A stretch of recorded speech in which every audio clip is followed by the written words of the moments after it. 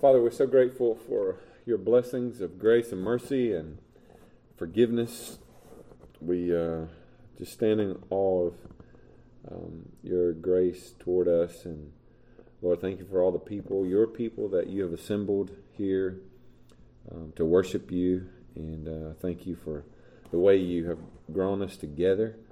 And we just pray continue to pour your blessings out on us, to glorify yourself and to build your church. And Lord, just trust you and pray that you'd help us to trust you more for everything, all of our sustenance and provisions. And we just thank you for the privilege to speak to you and to come to you in prayer. And through Jesus, we know that we can do that. And so we lift up to you the requests that have been made. We pray you give us wisdom to know what's best for Dad, how to take care of him best. And we pray also for my Mac, and that you would help her in the surgery she has to have and so forth, that you just take care of her and give her healing. And G-Mama as well, as she's having to have some help taking care of her. And just a lot of folks that have a lot of needs. And we pray for Randy and Tess, that they would be helpful and fruitful in determining how to take care of him and hopefully get him well. For Karen's friend who's sick with cancer, we just pray for your blessings upon her, and that you would give her eyes to see and hear the truth of the gospel. And if she's ever heard the gospel before, that it would just bring her to life. And I pray that you would bless all those that we know and love who are lost and around us, our family especially, don't know Christ, that you would bring them to know Him. And Lord, pray you'd help us to have wisdom as we try to study our confession, not so we know history better, but so that we can learn about you more and see why we believe the things we believe from the Scriptures. And just help solidify our faith and grow our faith.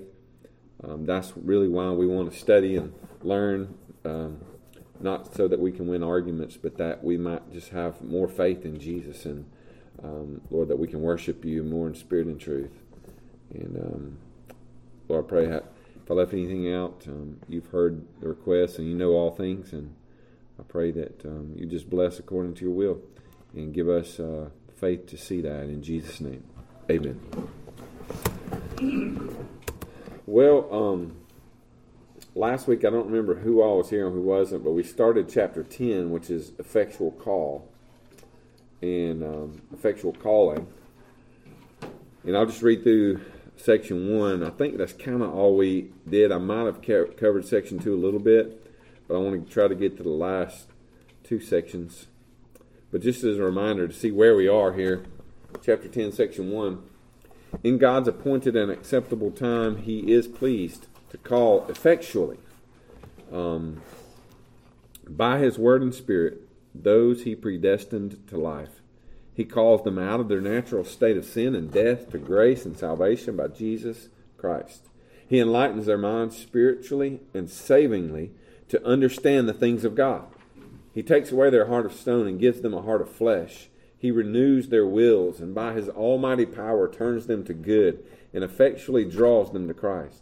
Yet He does all this in such a way that they come completely freely, since they are made willingly by His grace. I love language that just does nothing but give God credit for the salvation of His people. I mean, and I love that these men who wrote this, that's what they were making such a great effort to do, is to point out the salvations of the Lord, as the Bible says, right? And so we talked about that, the difference in effectual call and a general call. You know, the general call of the gospel goes out to the whole world, every creature. We preach the gospel to everybody that we can, and the gospel needs to be preached to everybody that will listen, and even maybe those who won't. But then God, by His Spirit and through His Word, effectually, inwardly, somehow does these things by His grace, bringing sinners out of a state of death into a state of grace, enlightens their minds spiritually and savingly to understand the things of God. And that's what He has done for all of his people and will do. And that's what is meant by effectual call. And he goes on in section 2, this effectual call flows from God's free and special grace alone, not from anything at all foreseen in those called. So we talked about the fact that a lot of people try to turn election and predestination into God looking down through the corridors of time and seeing, okay, this person will choose me, that person will choose me, therefore I decide to predestine them. And which really is silly because it changes the whole meaning of the word predestination and election. And not only that, but it means God's doing something based on us. Or, as somebody pointed out, he's learning something. And the fact is, it really doesn't change anything. If you're elected, then you're elected, and you're predestined, and it's going to happen. But we also know that this is how the Bible points out God does what he does. Let's see, did I finish reading that? I forgot. Not from anything foreseen in the call. Neither does the call arise from any power or action on their part. Again, this is, and we'll see this some more in a minute. This is dealing with the Catholic Church at this time, which taught a prevenient grace, that people had enough grace built into them or given to them by God that they can on their own now either decide or not decide whether to follow or believe God and trust Christ. And so, or a little bit of, somebody said, well, God's done his part, now you got to do your part. That's kind of what the teaching they were up against, Catholicism and at least a semi-Pelagianism, which is still very prevalent today, by the way. In a lot of Baptist churches, people believe that God's done his part, now it's up to us to do our part. I mean, I've had that told to me by members of Baptist churches. So this is dealing with that. No, they are totally passive in it. Now, you say, well, it just said they come willingly. Yeah, they do when they're made willing, right? But it's of their own free will, if you want to say it that way, that they come willingly. But it's amazing that God does this great work. And at the time you get saved, you might very well think, I did something. I did some stuff. But as you study the Scripture, and that's why we're trying to teach this so diligently, you understand that we brag or boast about nothing except Christ and Him crucified, because that's where our hope is. And so they are dead in sins and trespasses until they are made alive and renewed by the Holy Spirit. We talked about the idea of regeneration, right? Regeneration has to happen before there's an order of salvation. And this regeneration has to happen or else you're dead. Right? This is the whole thing Nicodemus was so confounded about. How can a man, does he have to enter his mother's womb a second time? And Jesus said, no, I can't believe you're a teacher of Israel and don't know these things, but the Spirit blows where it wants to. But a man must be born again. The only way to be born again is to be regenerated, brought to life from death. There's no way that the human who is dead can bring himself to life spiritually, right?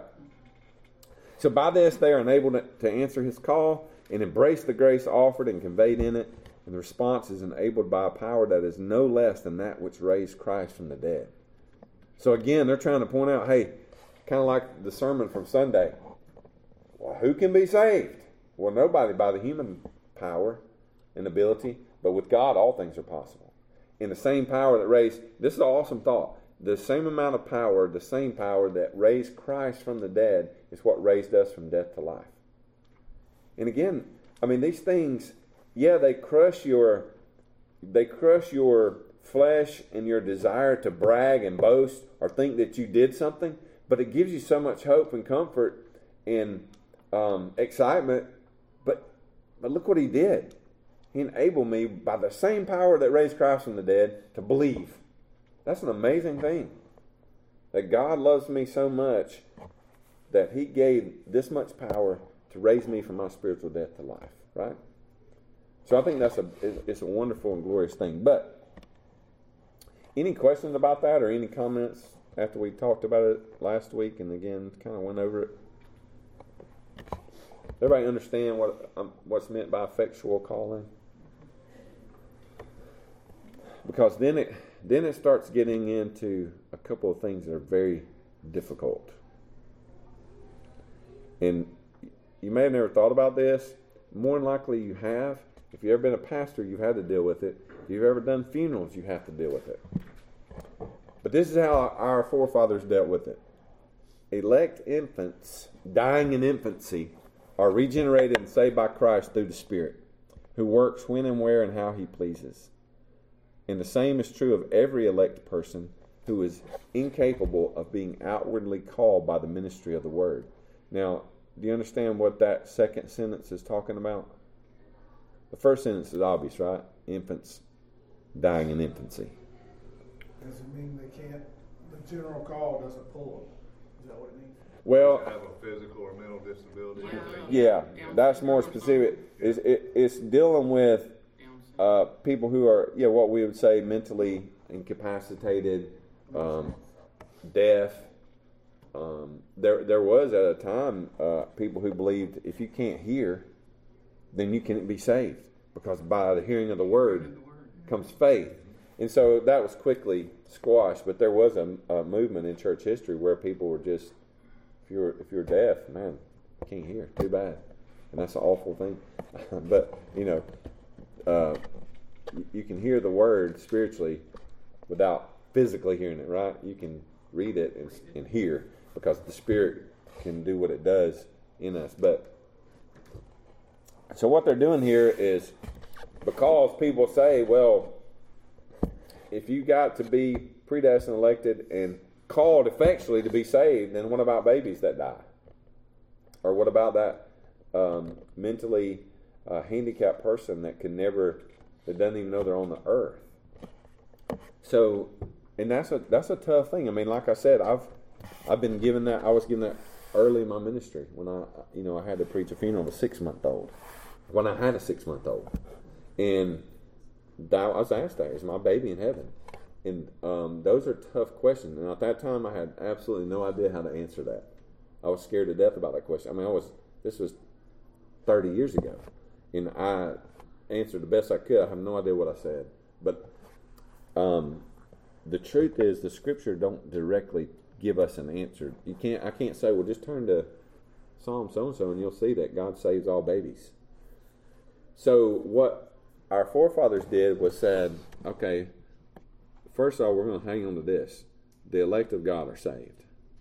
So any infants who are elect and die in infancy, God will save them somehow through regenerating them and saving them through Christ. Now, again, these are, I go back to Deuteronomy, the things that have been revealed have been given to us for our ability to, us and our sons, to obey the law. The secret things belong to the Lord, okay? But what we do believe is that if there's an elect person, they're going to be saved. Now, we can't be hyper Calvinistic and say, oh, well, good, then everybody God's chosen will be saved, so let's just don't worry about it. It's going to take care of itself. No, because again, I think I said this last week, God not only ordained the message and the concept of salvation and how it works, He also ordained the means to get there. And the means to get there is through the preaching of the Word. So we can't just sit around and say, because what is it, que sera, sera. Hey, it's what it will be. God's determined it. I'm not worried about it. We can't do that because we have to preach the gospel. Without the gospel, people aren't saved. And we can't stop believing that. So if your theology teaches you to stop believing that, that's not good theology. And it's not Reformed theology either, by the way. So again, a lot of people lay that charge to us. It's not true. I've been called that. I've been called a hyper-Calvinist. People don't know what I teach and preach and what I believe, but they'll call me that because I believe in election and predestination. But I also believe in preaching the gospel, and without the gospel, nobody's saved. So again, I don't have to defend God and what He said and what He does. I just am supposed to preach what He does. So this idea, and I think I read somewhere at the time this was written, what did I see? Something like 33% of children died before they were 15.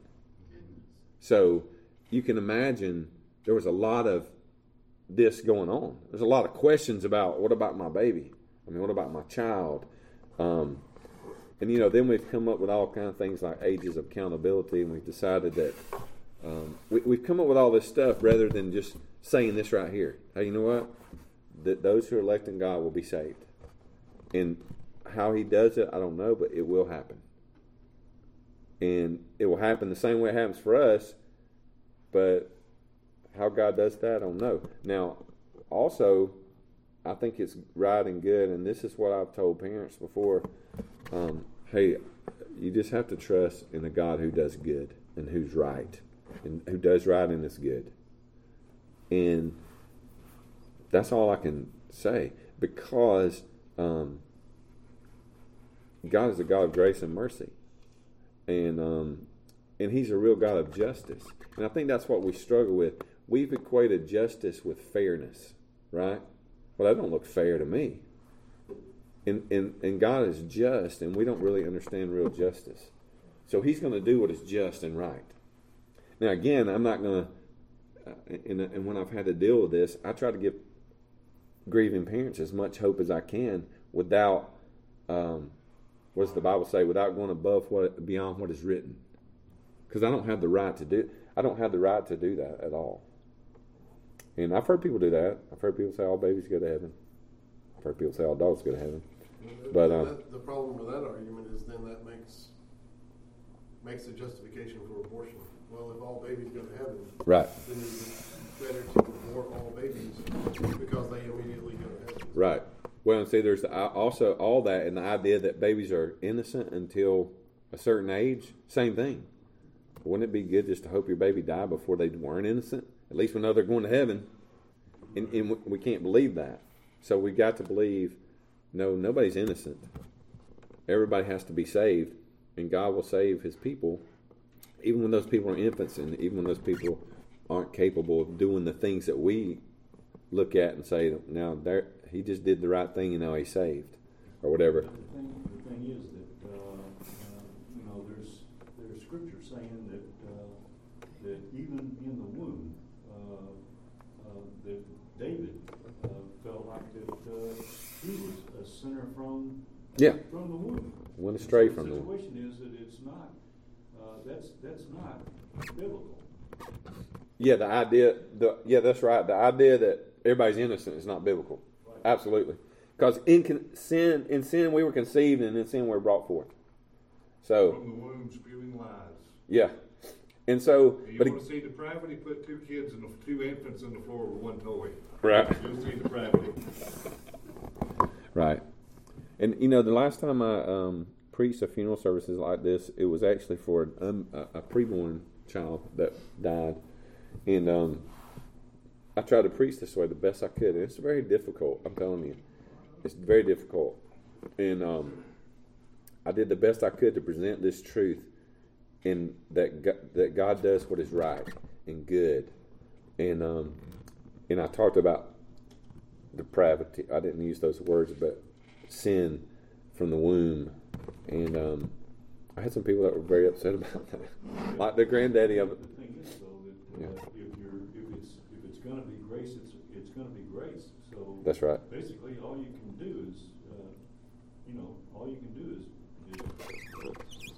offer a prayer and.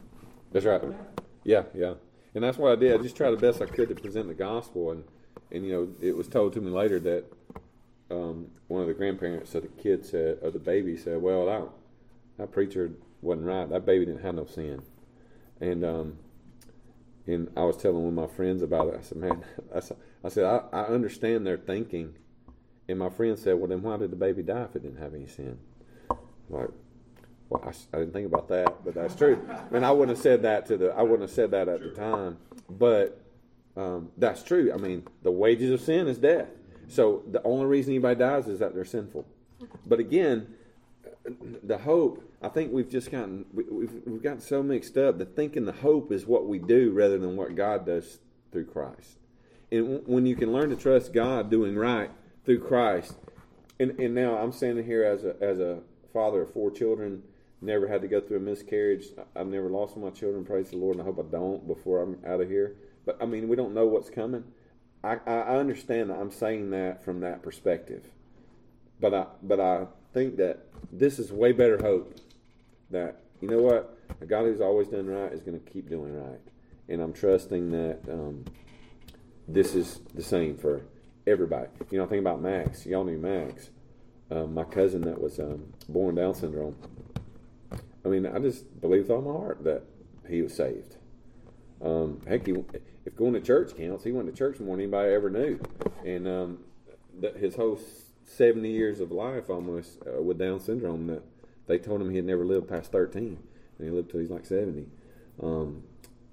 But I trust that, and I'm not going to trust anything different. And I would trust that about my own children. I have to believe that. Well, Karen had a child that died at 5 days old, and I have a child who has cerebral palsy. You don't have this hope. You don't have any hope. Yeah. If it's not by God's purpose, yeah, then there's not any hope. If it's not because of God, if it's because of something that we do, right, then we've got no hope. Yeah. And again, I think that's why they put that in here. Sure. Because they're battling with that. You people don't understand it's not about our works. If it were about our works, there's a host of people that have no chance. There's no chance. I mean, think about that. You know, what about people that can't think real well? Or people that can't think at all? People can't speak. People can't see. I think about a lot of people that I get to love on every week in the facility. They're not capable of hardly communicating at all. But say the same thing for him. That's the way. It's about works.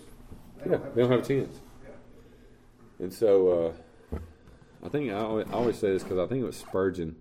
I read a sermon of his one time about that, and Spurgeon said he just determined that the only babies God allowed to die were elect babies. That way, he didn't have it. It's like all infants that die are elect.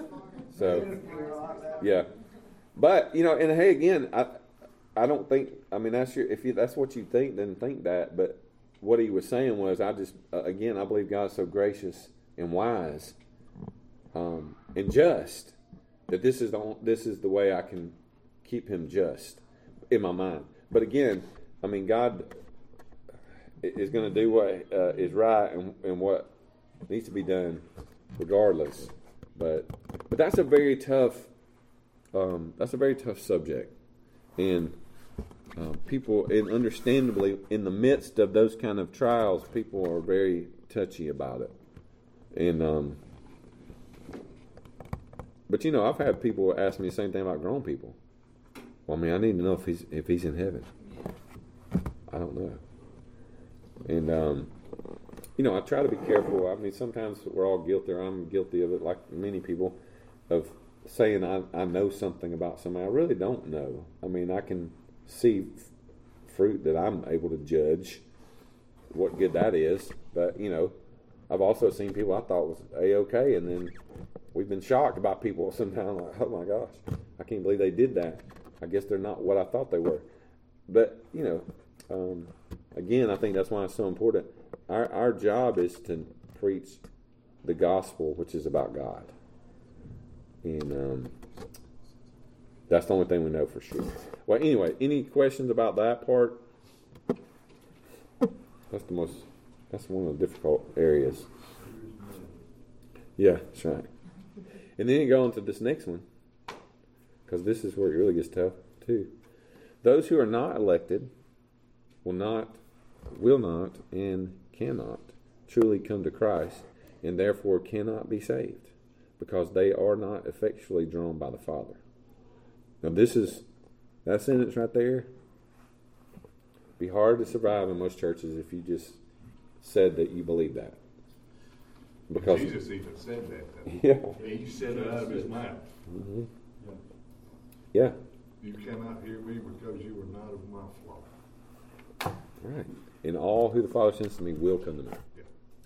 And all that come to me, I will know what's cast out. So again, there's places in the Bible, if you're not going to believe this, then you got to be either a universalist or something else. Right. Because if all who come to Jesus, if all the Father sends to Jesus come to Him, and all who come to Him He keeps and no wise casts out, then you got to believe either everybody's saved, or there's only some that come to Him. Right. And see, there's a lot of this. In fact, I was just asked this the other day by somebody. Well, everybody gets a chance, right? I mean, ain't that what the Bible says? Everybody gets a chance. No, the Bible don't say that. But now, but the thing is that the joy that you have when you've been able to literally preach the word and see the results, that basically it makes up for all of the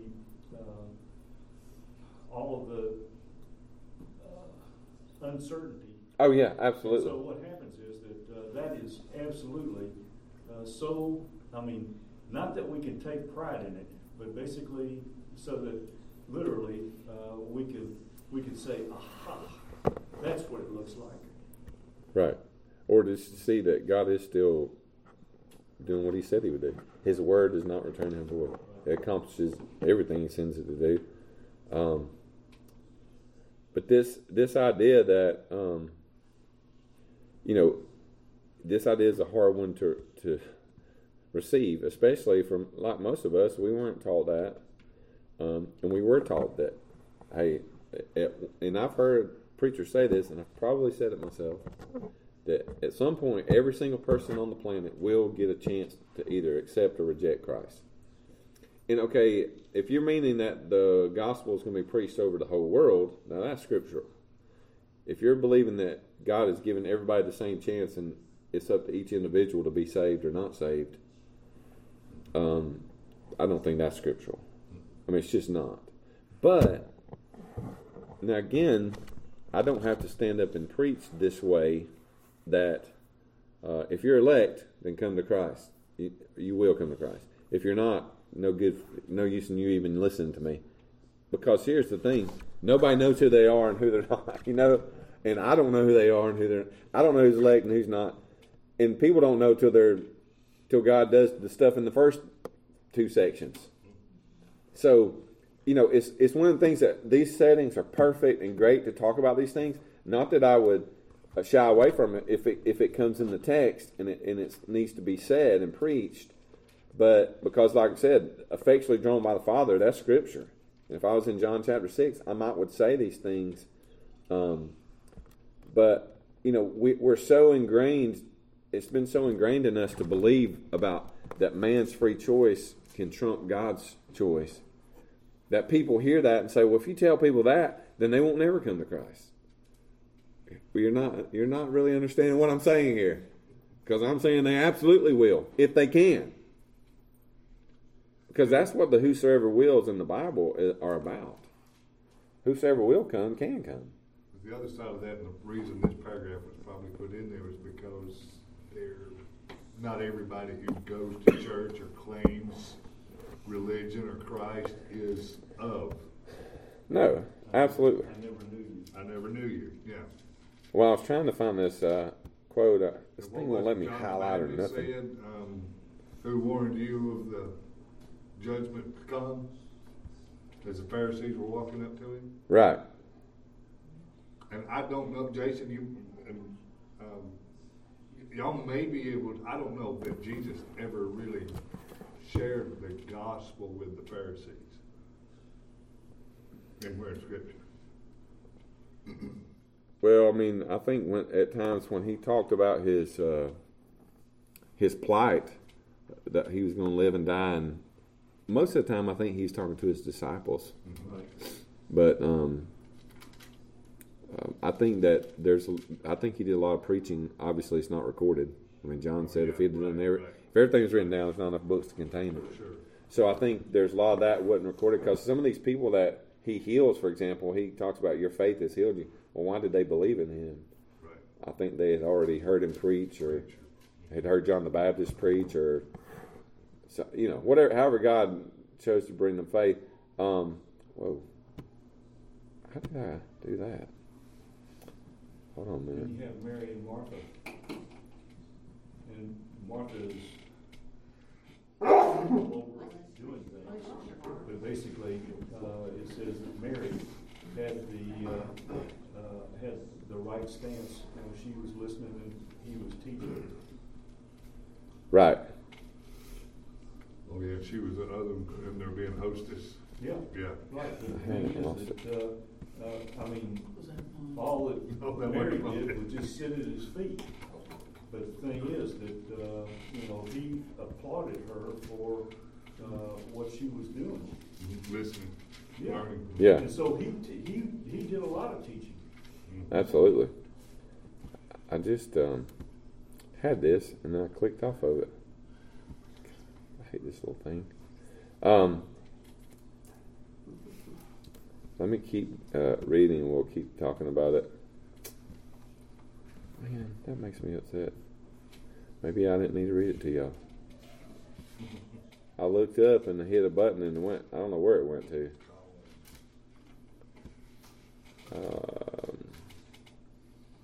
Well, it must be destined that we weren't going to get it.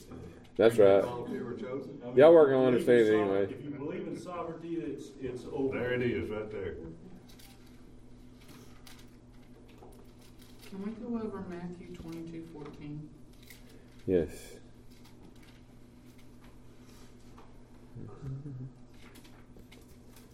Yes, whatever. Give me just a second. That's amazing. Just disappeared. Well,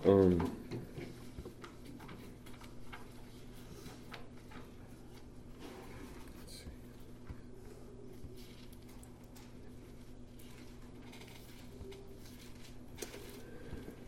Let's see. Is that one of the Many are called, few were chosen. Matthew 22:14? Well, I think that the reason that's there, you asking me what does that mean exactly? Mm-hmm. I think the reason it's there in that section is because this is what I was talking about, the difference between a general call and the effectual call. Many are called, but only few are chosen through the effectual calling of God. Because So many will hear the gospel, but it won't. Outwardly, Yeah, But I it mean, won't. what it says is that they won't have ears to hear. right. mm-hmm. Yeah, because if you look back up there and after the first sentence, that's the only one I've read, the second sentence says, they may even be called by the ministry of the word and receive some ordinary working of the Spirit without being saved. Mm-hmm. And that's what, like I know they cite Judas as an example. Right. He followed. And how many more heard Jesus call? There were 70 that went away at some point in time. Yeah. And many went away at John 6. Right. Flocks of them. And that was what I was trying to find to read to you, was this quote from one of the old Baptist preachers long ago. He was talking about that very sentence, because this idea that I think somebody was saying everybody in church is not necessarily saved, Right. and you got a Hebrews chapter 6. It's a very difficult passage. And I think it's listed right there, Hebrews 6, 4 and 5. And again, this is why we have to be so careful about talking about works rather than faith and belief in Christ, because they may even receive some ordinary working of the Spirit without being saved. Tasting of the Spirit, Hebrews 6 says. Once they've even been enlightened and tasted the heavenly gift and shared in the Holy Spirit in some way. And I think it's a beautiful, wonderful picture of a lot of what we see. People come to church and they do stuff and they get involved, and you're thinking, man, and they might even get baptized. They may participate in the Lord's Supper, all those things. But again, and I want to be careful, because I've preached this in the wrong way before, because I don't think we're supposed to live in constant fear. Am I saved or not saved? But I think we're supposed to rest in Christ. But what we're not supposed to rest in is the outward manifestations more than the reality of who Christ is and what He's done.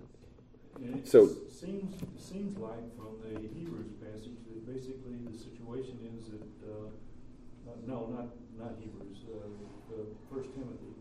That basically what you have to do is you have to make sure of your salvation, but it's not something that you can know from the outside, but basically the situation is that you will, he will give you assurance of salvation. And basically the situation is, though, that you can't just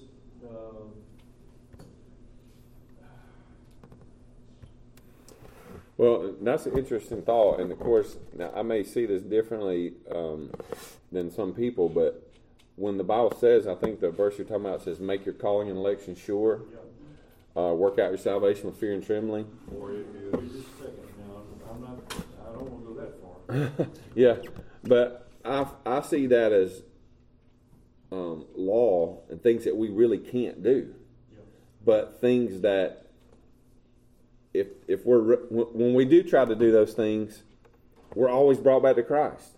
Because if I'm working out my salvation, I realize it's just futile. Yeah, but I do believe that the Spirit does, through us looking to Christ, He does give us rest and peace. And like John said, all these things have been written to you who believe in the name of the Son of God, that you may know you have eternal life. That we can't hold on to Him. He's got to hold on to us. Yeah. And so the situation is that at some point in time, you've got to just literally rest in Jesus. Yes. We have this concept, I think, has been taught to us in church from young age, that what we are to learn, we're supposed to pass out to others. We're supposed to pass it, give it. And I think there's a lot of what we're learning right here. Like you said, you can't really pass this along unless it's in the right context, but you can go home and you can rest in that, and you can praise God in your mind and in your heart and in your spirit for this, what He's done in your life. So it's really, this knowledge is for us to worship Him in a more deeper. All right, and when you have Paul, when he does the greetings to the churches, what he says is grace and peace. And basically the situation is you're only going to get that peace from a settled acknowledgement. Well, and I don't know if you were quoting what Paul said to Timothy about take these things you've learned and then pass them on to faithful men that they might teach others also. Well, but that's, I think that's just the things like we're doing right here, the doctrine of who Christ is. Yeah. Sure. And but no, it's more of this. What I was thinking about is more of this. Make sure you preach the gospel to everybody you see, and it's. I think some of these things that we learn that they're for us to know Christ in a deeper sense. I think all Scripture. All of Scripture is written to the church. Nobody else can understand it. Right. And so there's really nothing in the Bible written to people who don't belong to God. Now, the gospel... Hide it in a corner, that's not what I'm saying. Because even the gospel's for us, But at the same time, there's something in this truth that affects me in such a way that I can praise God in a more meaningful way because I understand Him through this. Yeah. Absolutely. It's a peaceful doctrine. Yeah. I've been in church my whole life. I can't tell you how many times I've said the sinner's prayer. 3 times. I got saved so many times, And from there, baptized. but once you recognize that doctrine, hello, John. Once you recognize that truth, that it's not me. Yeah. It's, even though you know, the way that He's worked that truth out and worked it through you and how you came to that process of recognizing it, then It's pretty freeing, isn't it? it's very Very freeing. praiseworthy. It's just very freeing. And Yeah. even if I end up in hell, which God, I hope not. Don't think so. I hope not. But that's where I deserve to be. And if I end up in heaven, then it's by His grace only. Yeah. Right. You've got It's the just so. Yeah, that's a tough freeing. one. that first young Bible that says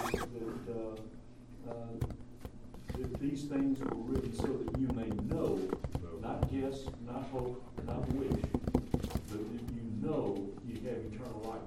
And so the situation is that there has to be a point in time where you literally have settled this thing. But the thing is that what you've got to do is you've got to keep in mind that basically you can't rely on you and your works. Our feelings and emotions. Or your emotions. But basically the situation though is that we do have an assurance. That's true, I can attest to that. An assurance that we are a part. Yeah, and even that though has to come from God. I know. You know, and I thought about that passage earlier, 1 John 5:13, but 1 John 5:1 says, "Whosoever believes that Jesus is the Christ is born of God, and everyone that loves Him, the one that begot Him loves Him also, is begotten of Him." So those things that have been written to us is about our belief in Christ, and that's what settles it. And God just keeps settling that. And I think every time we come back to Him, and again, I think that's, and you know, these are things that people can hash out, but I think that working out your salvation with fear and trembling, and that idea is the fear and trembling is just like what Nicole just said. Now that's a quite a reality to say. If I went to hell, it's because I deserved it.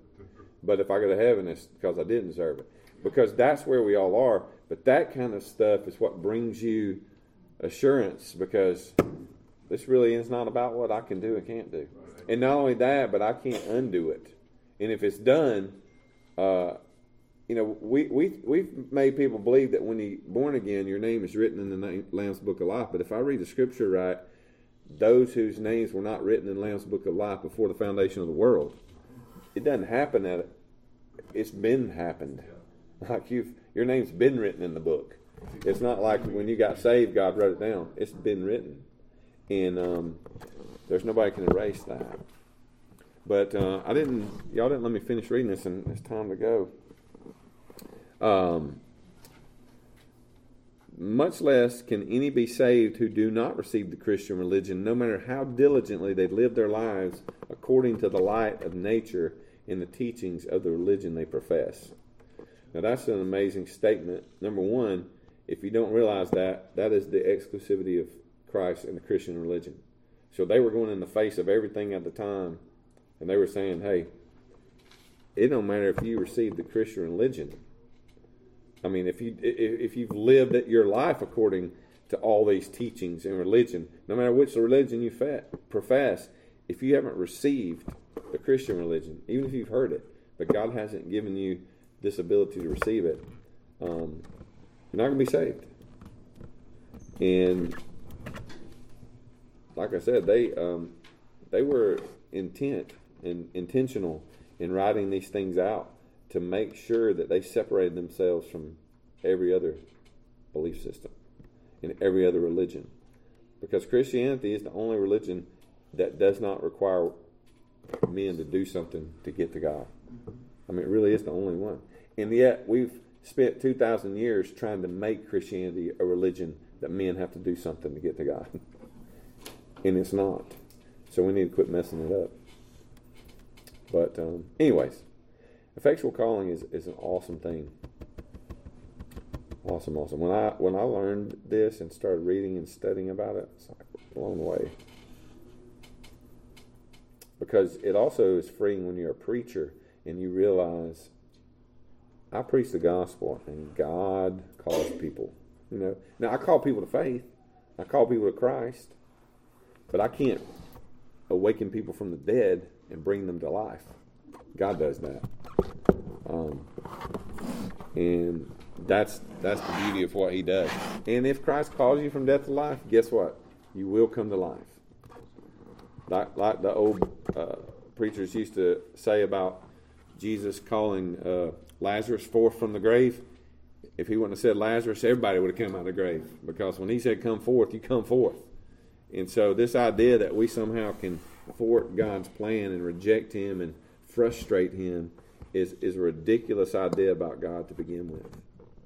Because we're not capable of doing that. Thank the Lord. Or we would. Right. Because we, from our mother's womb, we have gone astray. and we continue to do so apart from grace. Any parting words or anything else?